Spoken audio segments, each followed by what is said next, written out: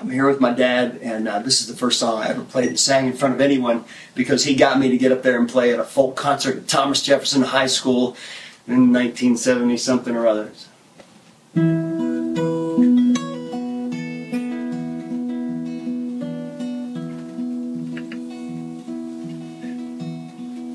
A child who arrived just the other day. He came to the world in the usual way. There were planes to catch, bills to pay. I learned to walk while I was away. He was talking before I knew it, and as he grew, he'd say, I'm gonna be like you, Dad. You know I'm gonna be like you. When times get tough, you need to get proud. No need to look back, but put your feet on the ground. Stand up, stand up. Welcome to TheFallenState. I am Jesse Lee Peterson. Thank you all for being with me so much. Remember that TheFallenState is now on locals.com, so click the link in the description to support our work. And thank you in advance.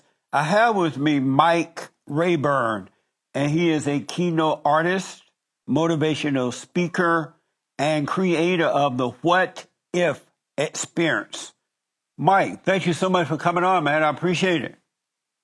Thank you, Jesse. It's an absolute honor to be with you, to be on the show. Right on. I was talking to you about, I noticed on your videos you play guitar at your events. And I was asking, are you self-taught or did you go to school for it? Yes, I started off for the longest time I was self-taught. And then as I make the joke on stage, the problem with being self-taught is the teacher's not that good. So I ended up with a degree in classical guitar from James Madison University in Virginia. And I've since studied jazz. I've gone over to Spain and studied. I've studied a lot of different places just to keep getting better. That's cool, man. So, Mike, what got you started? Why did you decide to become a motivational speaker? Well, interestingly, it's a career that kind of chose me in a lot of ways, where I had been playing as a guitarist and comedian and playing at colleges, playing comedy clubs and that kind of thing. And the whole time I had read books like Psycho-Cybernetics by Maxwell Maltz, and I'd listened to Tony Robbins and Les Brown and a few others who were really influential to me. And so I started putting these little messages in my, positive messages in my shows, just short little parts. And a friend of mine heard me at a comedy club in Nashville and said, Mike, you're clean, you're funny, and you have a message. You're a speaker and you don't even know it. And I said, what's a speaker? And I realized that she was talking about a motivational speaker. And I realized I could be doing something different, something that no one's done before. There was no one teaching innovation, creativity, and performance, teaching using guitar and comedy rather than PowerPoint and statistics. So I thought, well, I'll try this and I'll teach what I know works. And somehow I hit a niche and it caught on. So I've been blessed to have a lot of success with that. Nice. And what is What If experience? What is that? The What If Keynote experience. What I do is I teach using the question, what if? Every time you ask the question, what if, you open up possibilities. What if we could do that? What would it look like? I know we never have before, but what if we tried? Every major invention, achievement, or unlikely victory in human history started in some way or another with a bold what if question. What if we could fly? What if we could walk on the moon? What if we could hold all the world's knowledge in our hands? And so I teach how to use that to apply it to stop managing change and start to create change. In other words, to be the leaders of change, which is what, by the way, side note, that's what I love what you do. That's why he didn't know this, but I've followed him for a long time. Right. I love what you do and how you do it because you are out there trying to create change. I use it for radical problem solving. I use it to help people to start to think big. One of the great casualties of COVID-19 is it taught us all to stop thinking big, and we need to revive that. So that's what the What If Keynote experience is. And then I just use the guitar to illustrate how I use it, applying it to music that we've heard before and create new music from that. And then that becomes a metaphor for my attendees to use in their lives. When I was growing up, and the generation before me, and maybe even a part of the generation right after me, they seem to be self-motivated.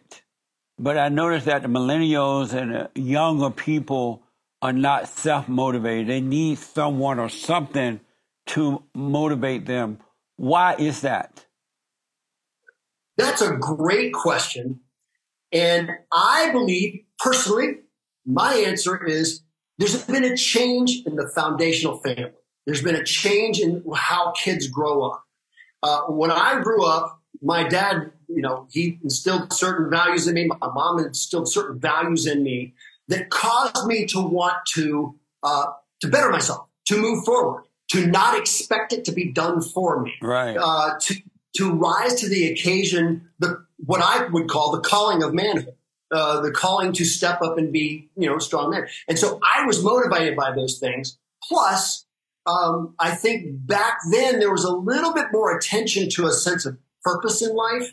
One of the things I teach is that the most powerful motivational force on this planet is not power, money, or fame.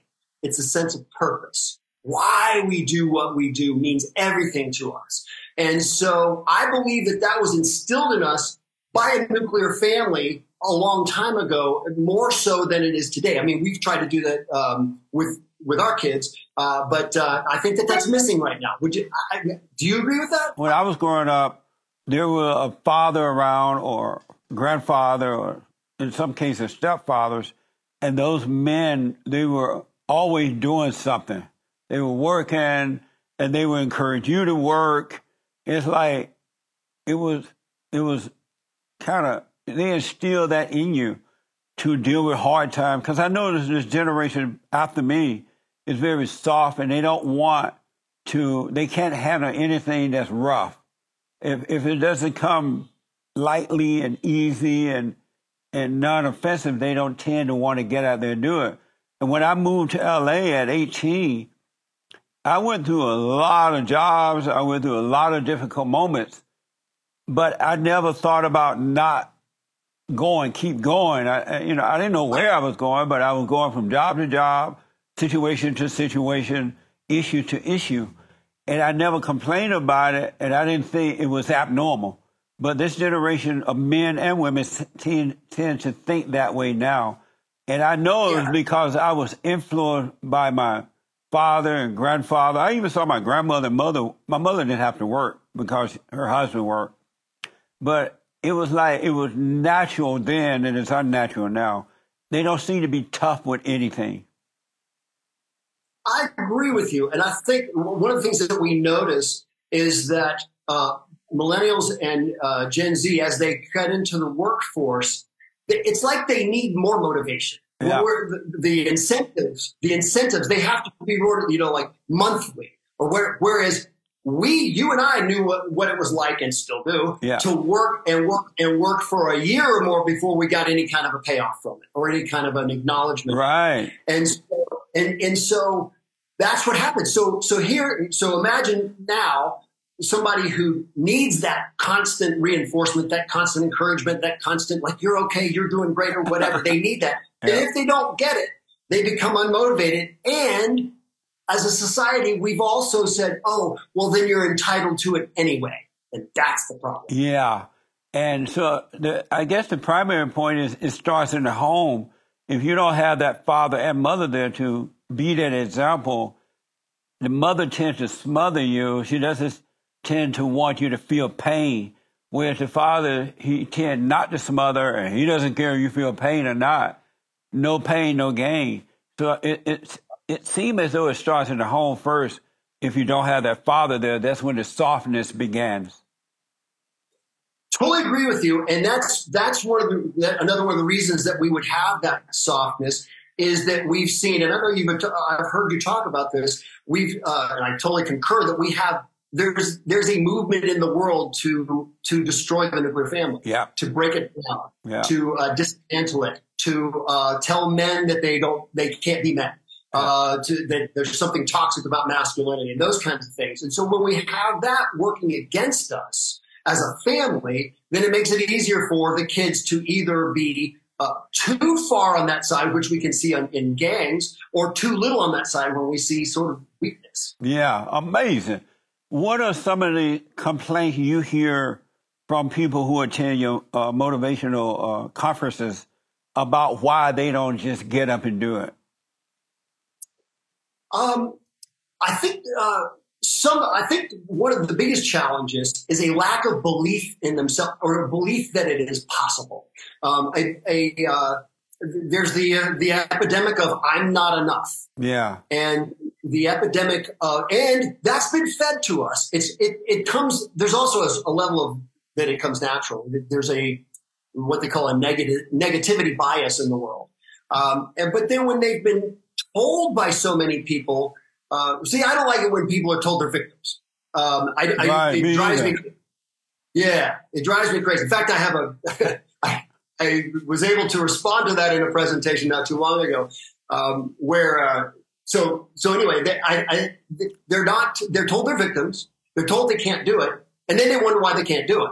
Well, it's because there's a belief problem. There's you and I grew up with a sense of purpose. I know I got the work ethic from my dad. I got the sense of purpose from my mom. And those together somehow through it all sort of worked for me.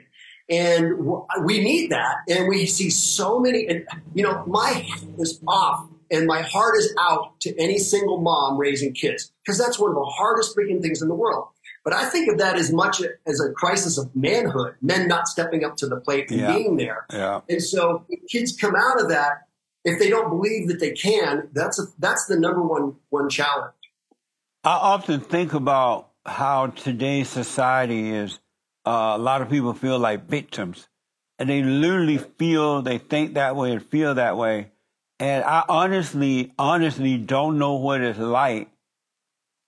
I can't imagine myself feeling or thinking like a victim. It has never in my whole life occurred to me to think that way or to feel that way. And so it's just crazy to me to have that kind of mindset that I'm a victim and I can't make it in life. I need someone else to tell me how to think, what to do, how to do it, when to do it, if to do it. I can't imagine living that way. That's like suicide. I know life has many situations, and I grew up knowing that, but I've never thought, even as a kid, I never thought of myself as a victim. I don't know how to think that way. Right. I think, and again, in hearing you talk now, it violates your sense of personhood. And it does the same for me. My sense of personhood says, doggone it, I'm going to get out there and do it. You throw something in my way, fine, I'm going to beat it. And here's the challenge. This is what I was teaching these kids. I was presenting for some students.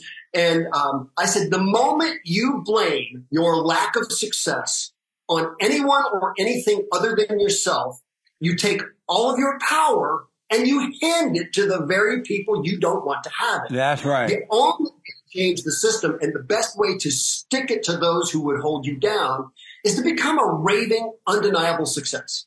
I even talk about Jackie Robinson. There's a reason they chose Jackie Robinson to break the racial barrier in Major League Baseball. And it wasn't that he was strong enough to fight, though he certainly was. He was stronger even than that. He was strong enough not to fight, to simply let the world feel the weight of his brilliance. He became so good that every kid from every background wanted to be Jackie Robinson. And so that's what I try to instill in people who come to my presentations. It's like, no, choose to be out there. Let the world feel the weight of your brilliance. Be your excellent self, because it's in each one of us to do that. I'm jumping into motivational speaker mode, but that's the exact, I believe is passionate. That's a very good point.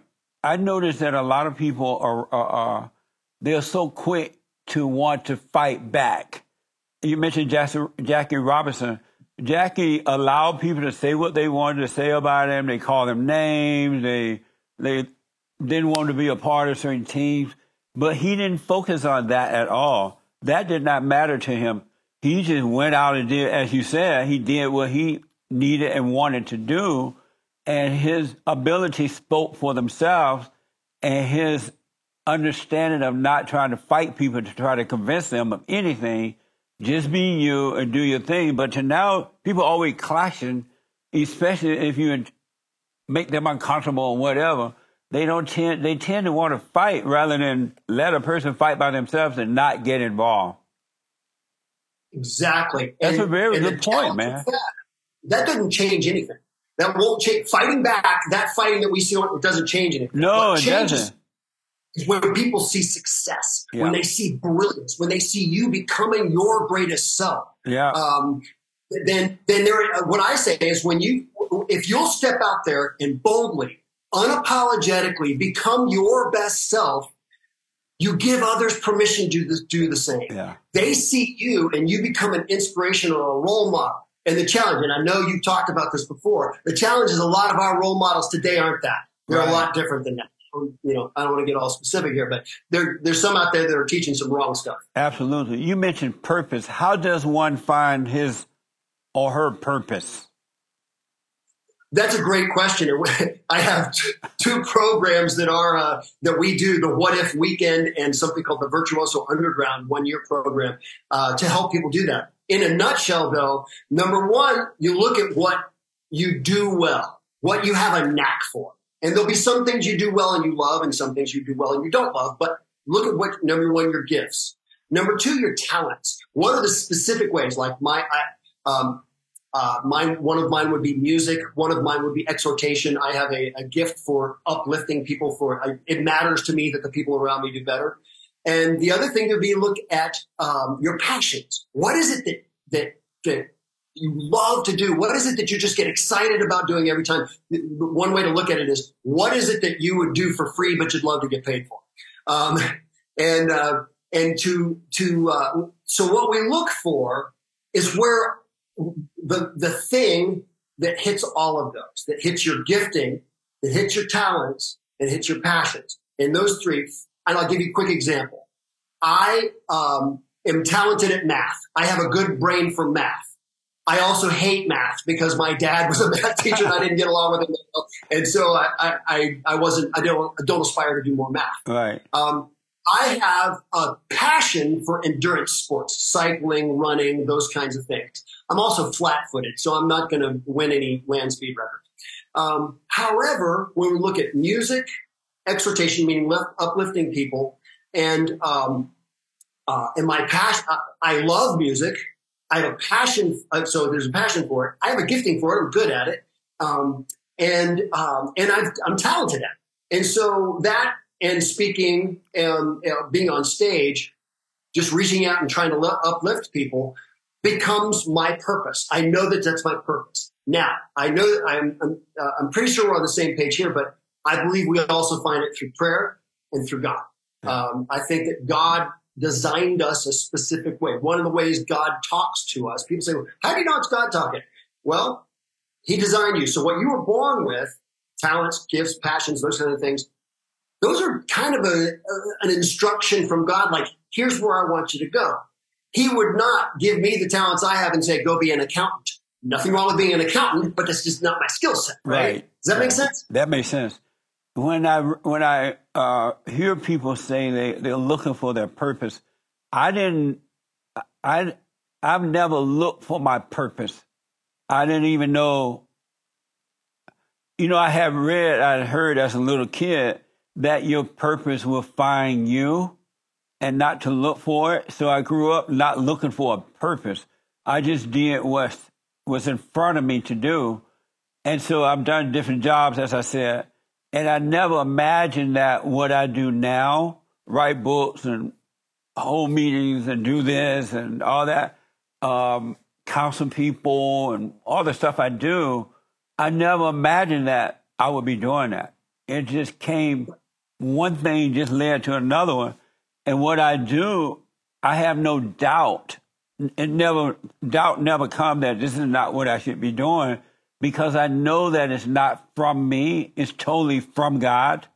And he is opening ways for it to happen. He is causing it to happen.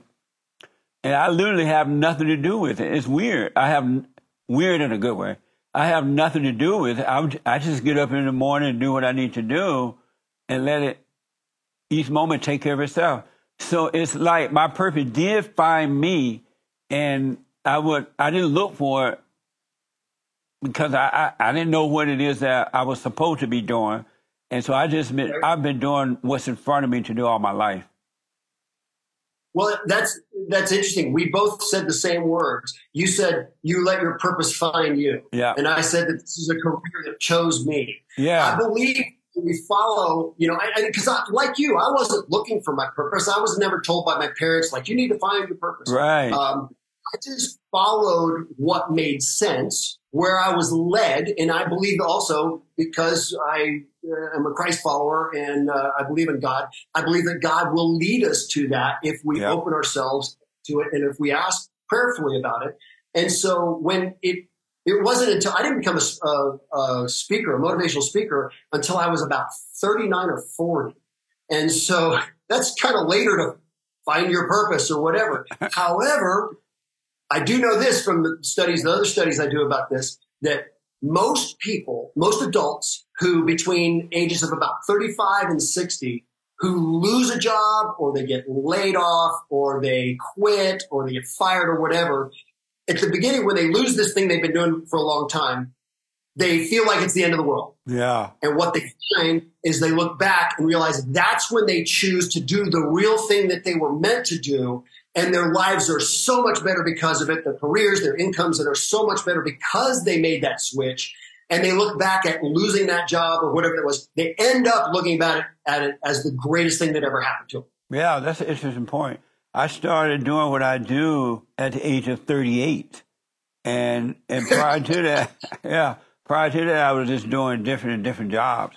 But this came about when I turned 38. So you're absolutely right about that. That's a very interesting point.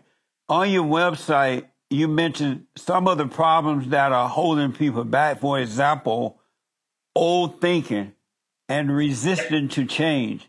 What is old thinking first? Old thinking. I get all kinds of organizations who will have people who have been there for a while. And the basic premise is, if it ain't broke, don't fix it.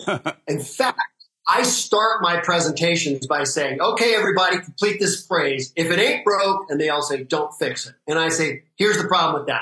Time breaks everything. If it's working, if it's cutting edge and the latest, greatest thing, its replacement is on a drawing board right now. Yeah. And so I tell them that what we need to be able to do is, in fact, I'll take it right to that moment. Like, here we are sitting in this room with these people, and I'll say, look, what I want you to do from this point forward is to be willing to set aside the old process, the old way of thinking, old stuff, step into the new and say, what if? What if we did try this? And for the skeptics, I make the point, hey, the old thinking is still there. You can pick it up again if you need to. So old thinking is ways that people have done. And here's the challenge. In the past, they were successful. Old thinking was new thinking at one point. And so they've gone with it. But there are certain people, and there's a whole spectrum here, but there's certain people who are way more resistant to change than other people. Oh, okay. And so I try to make it universal for if you're against change or if you're just leading change. Either way, I want them to develop a mindset that we are the ones to create change. That's what I love about what you do. It's what I love about what I do. It's what, in some way or another, we are willing to go forward in public and try to create a change in the world that we feel like needs to be made. One last thing about that, too. What I notice in society today, people don't, not all, but most people don't tend to appreciate jobs. They don't appreciate what they have. And when I reflect, every job I've always had, even in picking cotton, I always had a great appreciation for the job. I was grateful that I was able to work and earn a paycheck. It didn't matter what it was. And since being out here, I've had all kinds of jobs. Supermarket, I worked in warehouses, I worked at a fish market, I worked as a janitorial service. whatever job I've had, I've always had the same attitude. And I'm not bragging about it. I just noticed the change in society today. I've always had the same attitude I have about this job. Whatever I do, I'm always grateful because I'm like on my own. I'm doing my thing. I'm earning a living. I'm learning things, and in everything that I do, I learn from it. And so I've always had a good attitude about jobs, where that tend to be missing now. Most people don't have a good attitude. They'll say, oh, this job is a janitorial job. I don't like it. It's this kind of job. It doesn't make me look right or something. They don't have the right attitude about life and about work. Absolutely right. I could not agree with you more. And you just said something that I think is really important to point out. The cure for victimhood, the cure for blame is gratitude. Yeah. You can simultaneously blame and be thankful. You can't simultaneously feel like you deserve and be thankful. Yeah. You're just simply thankful. So yes, and I have a similar background. I sold shoes at a discount shoe store. I worked in a mill. I was a groundskeeper. I worked in a mill. I worked as a self-employed cabinet maker. And then when I started playing guitar in bars during college, I ended up finding a way I could pay for college. But I played all the worst gigs on the planet, Yeah. you know? Yeah.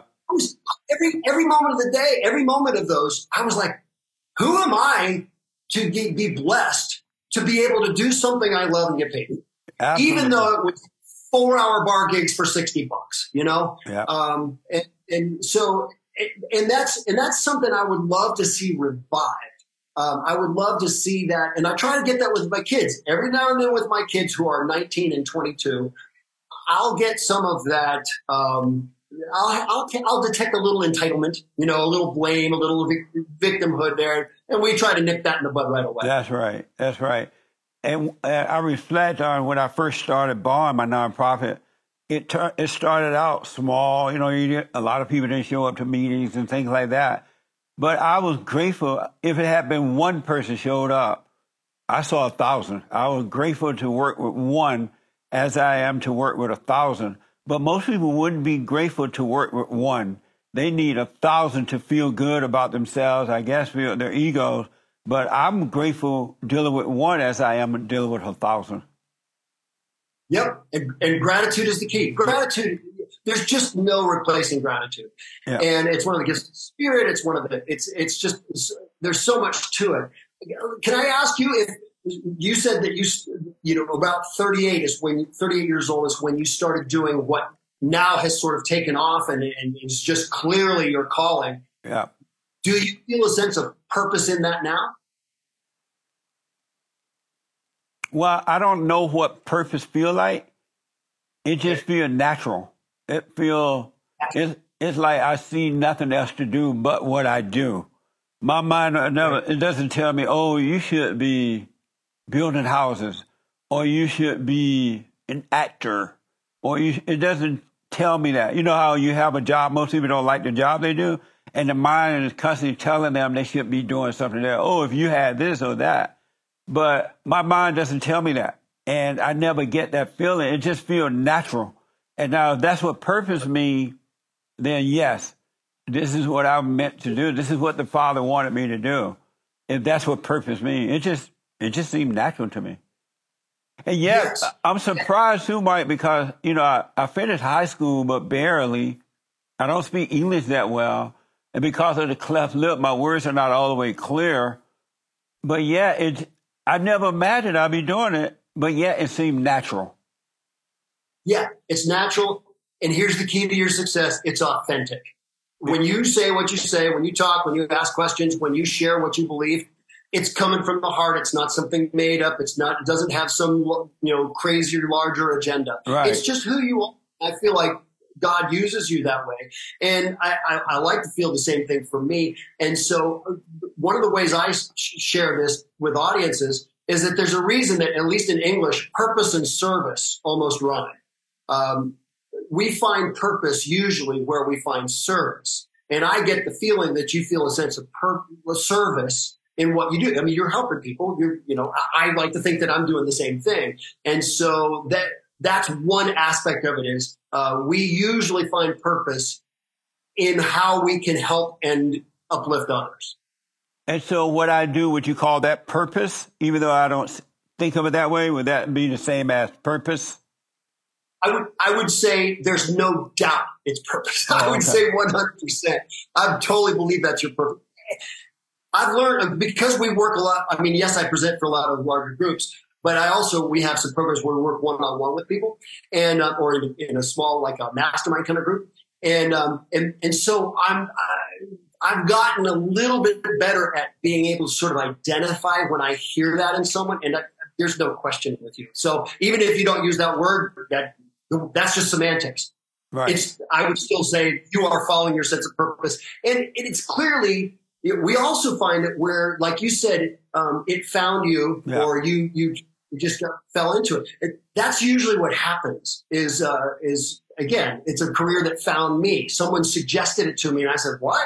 And so, and then it clicked. The other thing is it's clicked for you. It's clicked for me. It's got a little bit of a life of its own, right? And so, and that's because people are resonating with it. I always tell people whatever they're doing, never compare themselves to anyone else. Don't try to be like anyone else. Don't try to make as much money or less money as anyone else. Don't compare. One of the worst things that you can do in life is to compare yourself to someone else. I'm not as good as, or I'm not this. That's a horrible mistake. I never do that.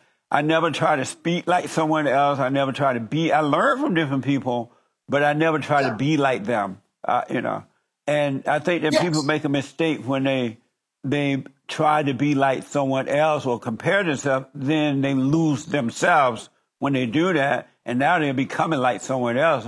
And you can't be happy being someone else. Exactly. And that's why I was drawn to your interviews and your presentations in the beginning. That's what, because again, it's going back to that word authenticity. It's who you are. Yeah. And so I like to think, I mean, people come away from my presentations, they're usually saying, number one, boy, you enjoy doing what you do. I say, yeah. And the other thing is that they will say it's like you're doing what you're meant to do. Yeah. It's your calling. And I always tell people, like, figure out what message when new speakers talk to me about what they're going to speak about. Yeah. I say, find that thing you just want to shake the world and get them to understand. That's the thing you should probably do. Are you a Christian? Yes, sir. And what does it mean to be a Christian to you? To me, it means I've accepted Jesus Christ as my Savior, and that I no longer live; it's Him living in me. And do you have fear? Yes. Now I've been told by the Bible, "Fear not," and it says that a lot, and so I plug that in. So there are things that scare me from time to time. However, the way I deal with that, talk to myself about that, is to say that God's with me. No matter what I do, God's with me. He's got this. We're dealing with a health challenge in the family for our niece, and we trust that God's got this. So I get scared for her outcome and what's going to happen there. And the great thing, though, is ultimately I don't have fear, in that I know, you and I both know, we have eternal life. If I die right now, if I die 40 years from now, either way, I know I feel very confident, because I've, gone through, allowing myself to be weak, because that's how His power is perfected. I know that God's got me. And so, whatever happens now, if I can just get through this life, is a lot better on the other side. What does fear feel like inside of you, and what brings it on? Fear. Well, I get momentary fears because I do things like cycling and whitewater kayaking, and some of those situations will make me, there's a quick fear, but that's just that's a survival fear. That's right. That's fine. Yeah. Yeah. The larger fears, will I have enough money? Have I done something wrong? I fear, offending my wife. I fear, I fear like doing something that would, I fear doing things that are dishonoring of people. That's more of the fear that I feel. And when I feel that, it becomes, the antidote to that is usually me putting all the pieces on the table and being, confessional and vulnerable and transparent about things. Amazing. What would happen if you offended your wife that bring on fear? What do you think would happen if you offended her? I love her so much, and I love us being together so much that I would be scared. My fear would be, for some reason, it's a fear of rejection, that she would somehow not want me. Somehow it might do something to upset our relationship. And actually, that's a good thing. That's where fear becomes a bit of a guide. It's like going through this and going, okay, you have a decision on whether you do this or that. This has this outcome with her and it's positive, and this has this outcome with her and it's negative. So the fear of losing her, and maybe not that bad, but fear of hurting her feelings, or fear of messing up, will cause me sometimes to make a right decision. So I think fear is not wrong. It's just, in fact, there's no such thing as courage without fear. If there were no fear, there would be no need for courage. Amazing. And I think that's an integral part of both masculinity and femininity, but there's a masculine form of that. Does your wife fear you? What's that? Your wife, does she fear you of hurting you? Is she concerned about hurting your feelings or offending you? I think she has. I think most people who get along have some level. It's not a huge fear. It's not like something where you're shaking or you're, wanting to run away or those kinds of. It's not that kind of fear. It's more of an inner guide. All knowledge begins with the fear of God. When we say that, we're not saying that you have to cower in the corner because you feel like God's going to strike you down because you stole a paperclip from work. What that is the word fear and the word reverence had the same meaning at that time when it was written that way. And so the fear kind of goes with a reverence and a respect for the beauty and the value of what's in front of you. And so that's kind of the way I look at it. It's more of a reverence. It's more of a like, hold it. I love her. Therefore, I want to honor her with what I do. I don't want to disgrace her or disrespect her. Does she offend you at times? What's that? Does she offend you, hurt your feelings, or say things that make you? There have been a couple of times. Luckily, she and I, this is both, I hadn't wanted to be divorced. I ended up getting divorced from my first wife. And this is a second marriage for both of us. And we both absolutely love spending time together. We love being together, and we have almost no bumps in the road. And the few that we have, we don't allow to last for more than 24 hours. We've really kept to that. And so, yes, I think we both do, but luckily we get along so well that it doesn't really come up. Is she older or younger than you? She's younger. She's younger by a lot. She's 20 years younger than me. Oh, okay. Nice. Yeah, that's when I told my son, I told my son and my daughter that I was dating someone, because she's the only one I dated after the divorce. When I said I'm dating someone, and he asked how old she was, and I told him, he said, "Huh? Dad still?" Are you the head of your wife? We do take the biblical perspective on that. So yes, in the sense that I'm the spiritual leader of the family.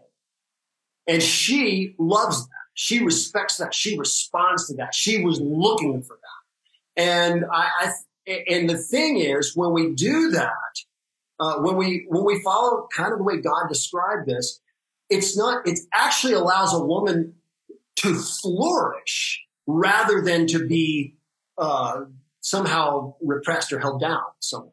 And so we both have our roles, and we recognize the role of men is different than the role of women. Equal, different. And I think anyone who's in that space, who's married and practices things in sort of a biblical way, recognizes that there's no, it starts with this. It starts those things in the Bible where they say that people sometimes use to criticize Christianity. They'll say, the wife submits to your husband. Well, the first thing it says is submit to God, both of you. And the second thing it says is submit to one another. Then it says stuff. So if you start with those two, everything else kind of falls in.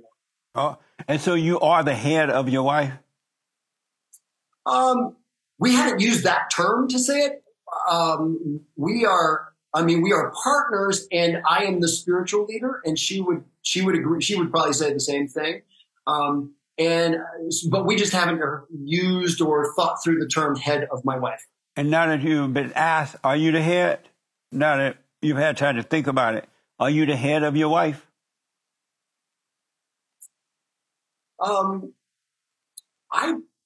It depends on what the definition of being the head, like the leader of my wife, in that sense. I'm sorry? Does she, let me put it this way. Does she, so right now you can't say you are the head of her? Your wife? I'm trying to get the definition of head. The head of my wife, meaning like the leader of my wife. I am the leader of our family, yes. But how about your wife? I guess so. I guess so. We just haven't used that term, but I guess so. Does she obey you?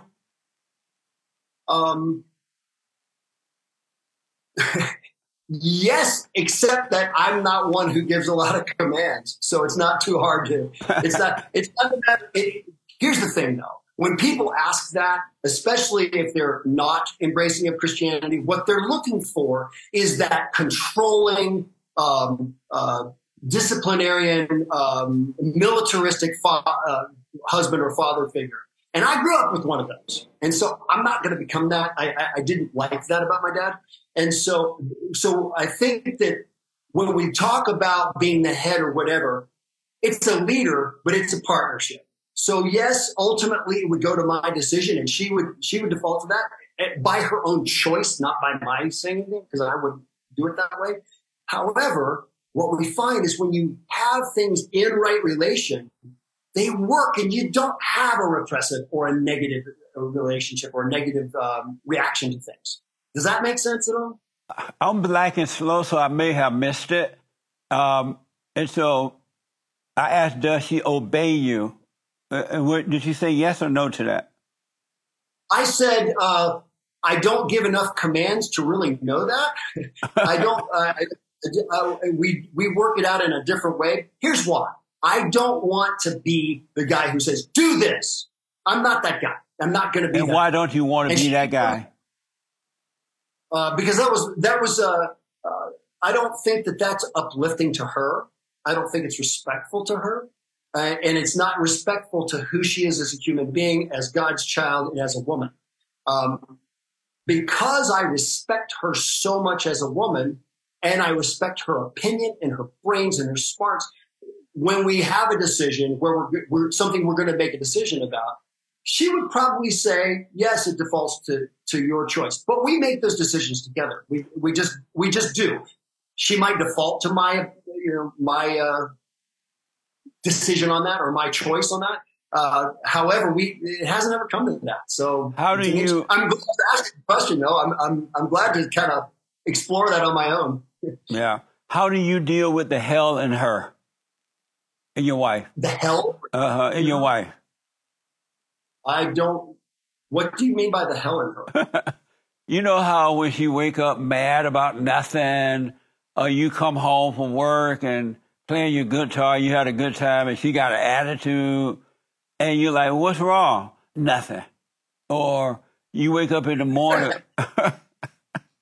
That's great. Great question. And I'd love to hear your same answer to the same question.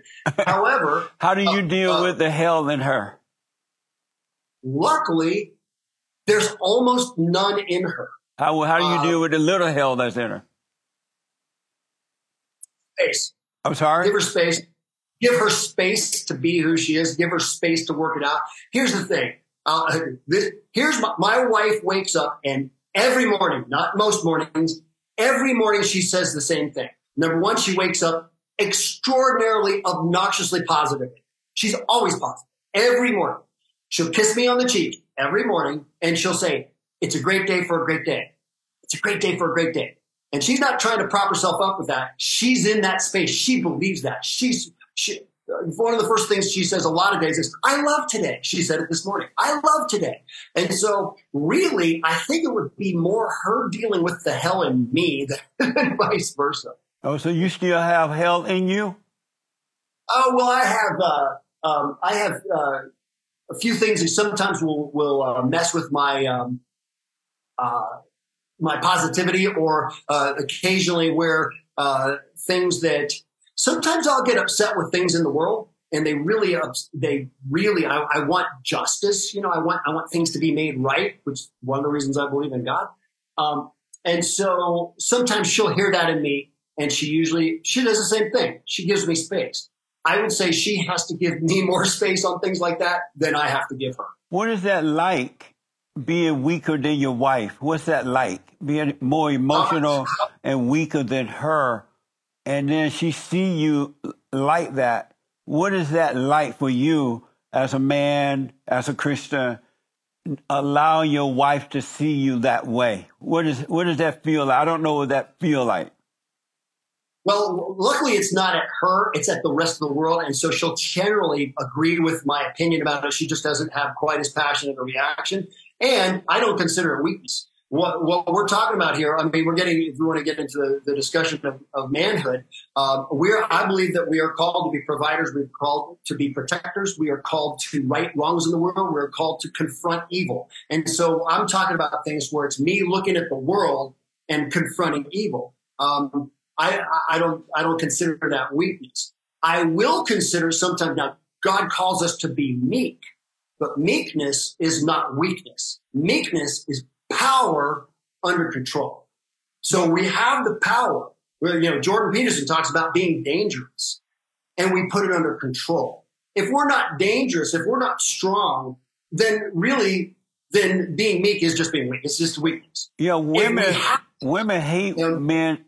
Women hate men that are emotional, that are weak, that get upset and overreact. They'll go along with it for a while so that they can use you and control you, right? But inwardly, they hate men that are weak because of the order of God. God in Christ, Christ in man, man over woman, and woman over children, right? And so women are subject. They need men to be strong to bring them out of the hell that they live in. But if the man is in hell too, acting like hurt, emotional, overreacting, getting upset, how can he bring her out of the hell she's in? And so she hates his weakness. She has a love-hate relationship. Women hate men like that. I agree with you 100%. And I'm not that guy. When I said the hell in me, again, I'm not sure. I wasn't sure of what your definition is there. The hell in me is more it isn't hell. It's actually my reaction, and I think is a righteous indignation about sex trafficking, about things that they're doing to the family, about things that are lies that we know are perpetuated in the media. Those are things that, and they're more global issues. They're not like between us. And while I had to learn in a growing up kind of, in a maturity kind of a way, to confront, to know what I feel and how I'm dealing with something, and know how that people's reaction to that in the world. I'm not that guy. She definitely respects me and loves me as a strong man, as a provider, and as a protector, and as someone who would go to fight for her for anything. So we have that part of it. As far as the hell in her, God says it this way. He says that men, you're supposed to love your wives. Right. He says, you're supposed to respect your husbands. He never actually says you need to love them. He says you need to respect them, which is an interesting point. So it is my job, given to me by God, to love her. And so I'm going to do that, whatever that takes. Now, it doesn't, and you're right. Women ultimately don't respect men who are crying all the time and caught up in their feelings and they can't figure this out and so did me wrong. Whatever. No, that's not stepping up to the plate. I have a T-shirt I almost wore for this that says, "Don't pray for easy lives. Pray to be stronger men." Nice. Let me ask. You said that you have fear. Oh, two questions. I want to ask you about fear, but I'll come back to fear. The things that you see happening in the world, what people going through, the war rumors and things like that, do those things bother you?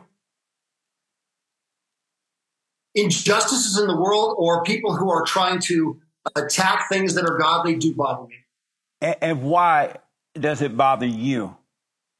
It bothers me because I believe because we are called to confront evil. We are called to confront untruth. We are called, and so when I see that, and I see people using it, not just using it for their own stuff, but they're actually hurting other people with it, and that their agenda is more important than people's livelihoods or lives. That's what upsets me.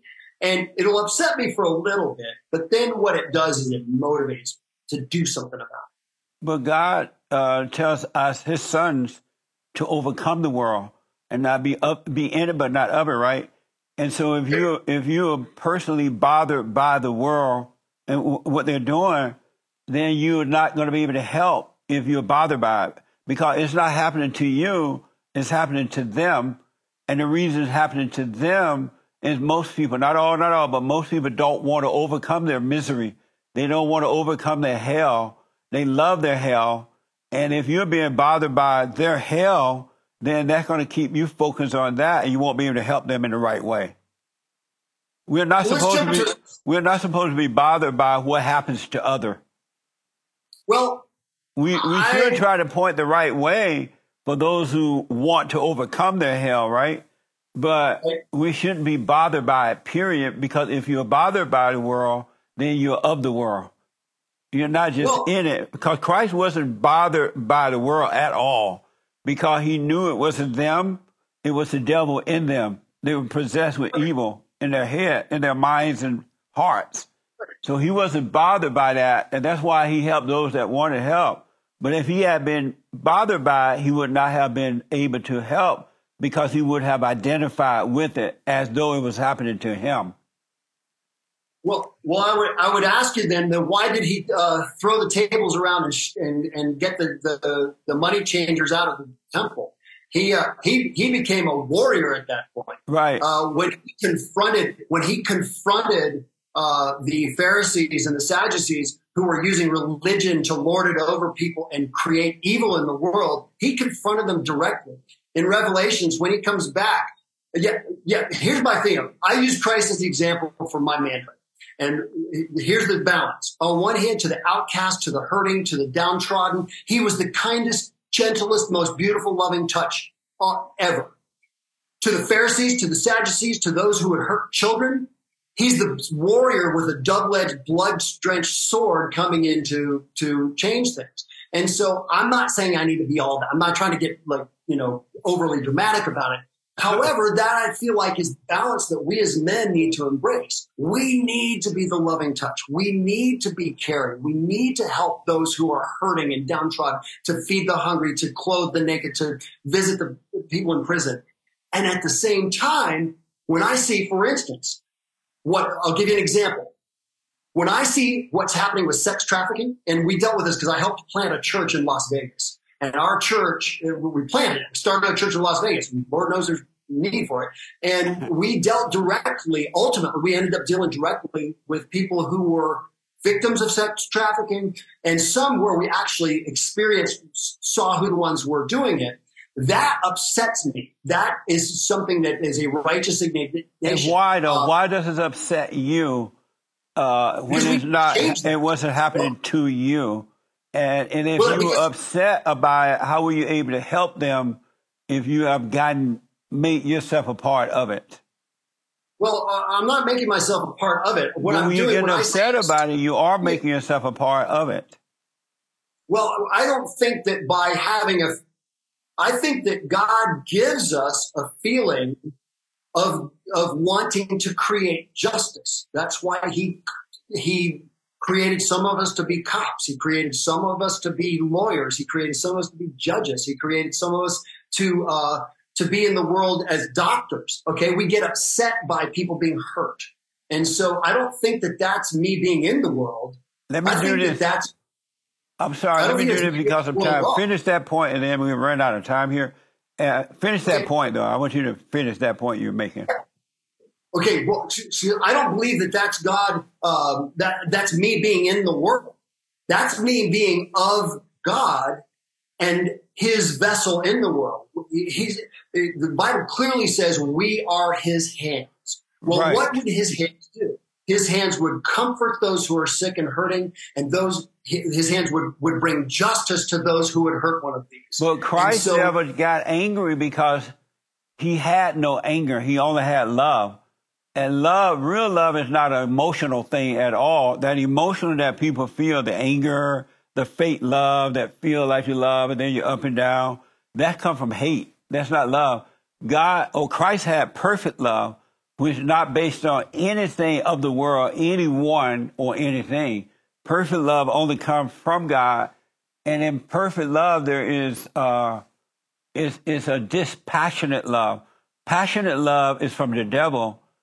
Dispassionate love is from God because it's in the world but not of it.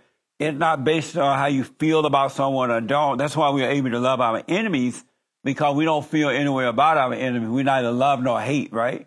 So we love them with the right kind of love. But I got to ask you this. When Christ turned over the table, He wasn't emotional about turning over the table. He saw injustice. He dealt with it. But to the human's eye and to the people who are in a fallen state, it looked as though He was emotional because they're emotional and they're thinking that Christ is thinking and feeling what they feel, and He didn't. But did you grow up closer to your mother or your father? I was probably a little closer to my mom because my dad was very distant. He was very emotionally unavailable. He was very much a dictatorial kind of disciplinarian. And so I probably grew up emotionally closer to my mom, and I am closer now because my father passed away. What I would say though is, so do you believe that? Do you think that because you grew up so close to your mother that you took on her identity, and that's why you're emotional, you get angry, you get upset because you have the identity of your mother and not your father? No. First of all, I would say that I'm not an angry person, and I don't get emotional about things. I'm not that guy. Oh, I thought you said you got upset when you saw the traffic folks. I believe that, I think you and I might have a different opinion on this, because I believe love's proper response to evil is justice, and creating justice is what we are called to do. And so that might come out emotionally in as an anger, but I believe that's a righteous anger. I do. But why do you believe emotions? I believe Christ was angry when He turned those tables over. No, he discerned evil, but He didn't feel anything about it because He had perfect love. He was not all into the emotional thing. Only the people who have anger in their hearts are into the emotional thing. But I got to ask you this. Did your father treat you the way he treated your mother? He was physically abusive with me, and he was usually not physically abusive with her. But he would treat However, on the control side, on the control and the verbal abuse and that kind of thing, I had 3 siblings and my mom. So there were 5 of us other than my dad. And we used to say that the 5 of us, we used to realize that the 5 of us were kind of our own kind of cool family. And my dad was kind of outside of that because he was so controlling. And so, there was the anger that what I don't want to be is my dad in most cases, in most ways. How about the anger? However, if if something creeps out of me that it's you.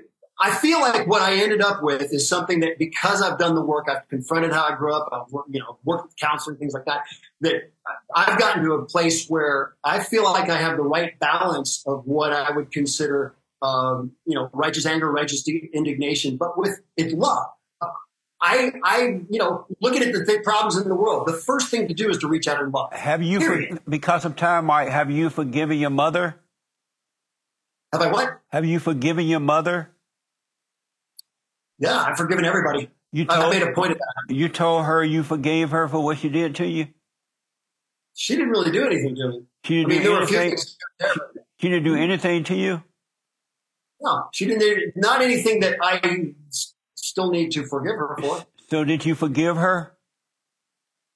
Again, I anything that would have been a minor point that I would have needed to forgive her about, I forgave her long ago. I love my mom. We get along great. I've forgiven my father. I've forgiven my... let me just ask because of time. Did you forgive your mother?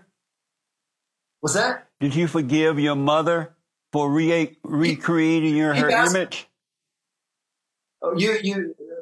Even though what? Did you forgive your mother for recreating you in her image, turning you away from your father and playing victim and causing you to identify with her? Did you forgive her for that? Well, she didn't do that. Why do you think you see your father in the same way she sees him? Because that's who he was. We both saw it for real, as would my siblings say the same thing. The thing about with my mom is that she became a role model in the person she was, but not in the female that she was. So the way she was willing to work with things, the way she was willing to reach out to people was important to me. And had I chosen my father in all those ways, then I would be like him, and that wasn't what I wanted. Now, here's the part you'd understand going forward. I have since then, because I knew my father wasn't the right male role model, I have had older males in my life who have become role models like that. People who are men who I respect. Mike, I'm sorry to cut you off, Mike, but they keep giving me the sign that we are. So give me 2 quick answers.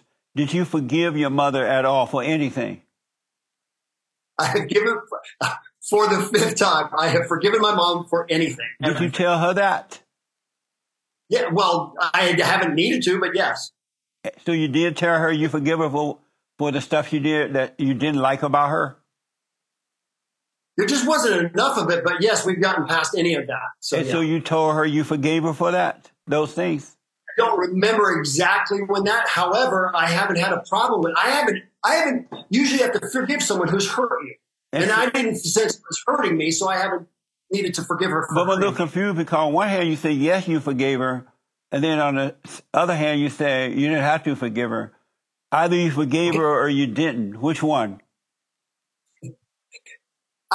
Any of these small minor points that have gone along the way, like it upset me that she did some little thing or wouldn't let me do whatever. Yes, 100% I have forgiven her for. Did you tell her that? It sounds like you're getting at something larger, and there's no larger issue to forgive her for. I'll tell you, I'm trying to find out is, did you tell her I forgive you for what you did? Whatever what it was.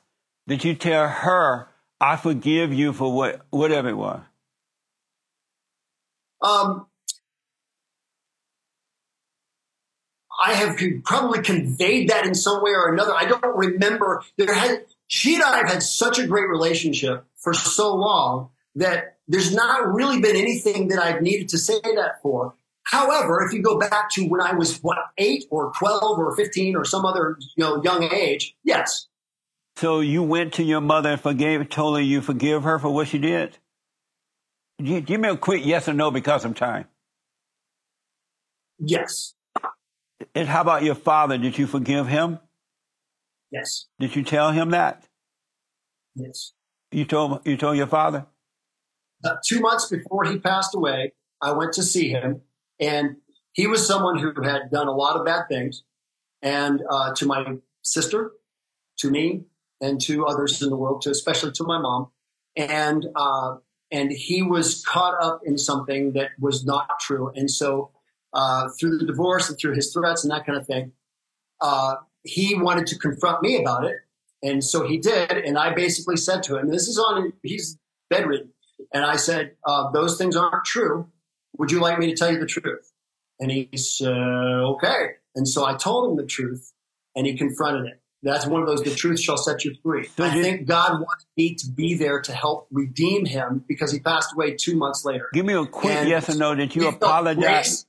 Did you apologize to him for resenting him? Yeah, I've said all those things. We said we had grace just almost physically enter the room. Mike, I got to put you on the hot seat, Mike, because of time here. And we can go on and on. I can tell we can talk for a long time. So I got to put you on the hot seat, and I need you to answer these questions as quickly as possible, all right? Okay. The hot seat. What is love? Love is an effort you do for others, which ends up benefiting you as well, as a default. Country music or rock and roll? Rock. Is America the best country on this side of heaven? Yes. True or false? Abortion is worse than slavery. What? True or false? Slavery is worse than abortion. No, I'm sorry. Abortion is worse than slavery. True or false? Wow, that's an interesting point. True, I think. I'm sorry? True. What is a man? A man is an adult male human being. Do educated women make for good wives and mothers? Absolutely. Did the bear shoot in the woods? Yes. Is climate real? Is climate change real? Yes, but I doubt it's man-made. Or I don't think it is existential threat. Did the cow eat the cabbage? I have no idea. Is the earth flat or round? Round. Should a man ever tell a woman his problems? There are certain times, yes. Does a chicken have lips? I have no idea. Did you have fun? I had a lot of fun. I like the fact that you're willing to confront me, even when I don't agree with you, man. I love the way you've done this. So this has been great. Amazing. Thank you so much for coming on. I do, and taking the hot seat as well. Tell the folks how they can get to your site and whatever you want to put out there. Go ahead. Absolutely. Go to MikeRayburn.com. That's MikeRayburn.com. That has my videos. It has my contact information. And I'd love to continue the conversation. Again, man, thank you so much for coming on. I do want to ask you one quick question. Can you be the son of God and still have fear? Can a person be the son of God or daughter and still have fear? Yes, because we're still human. Amazing. Thank you all for tuning in. I really, really appreciate it. Remember that The Fallen State is on locals.com. So click the link in the description to support our work. And don't forget to like, follow, check out the merch and all that good stuff, all right? I do appreciate it. Let me hear from you. Thank you again, Mike. That was fun. All right. Thank you, Jesse. All right, Peace. buddy. Thank you. Amazing.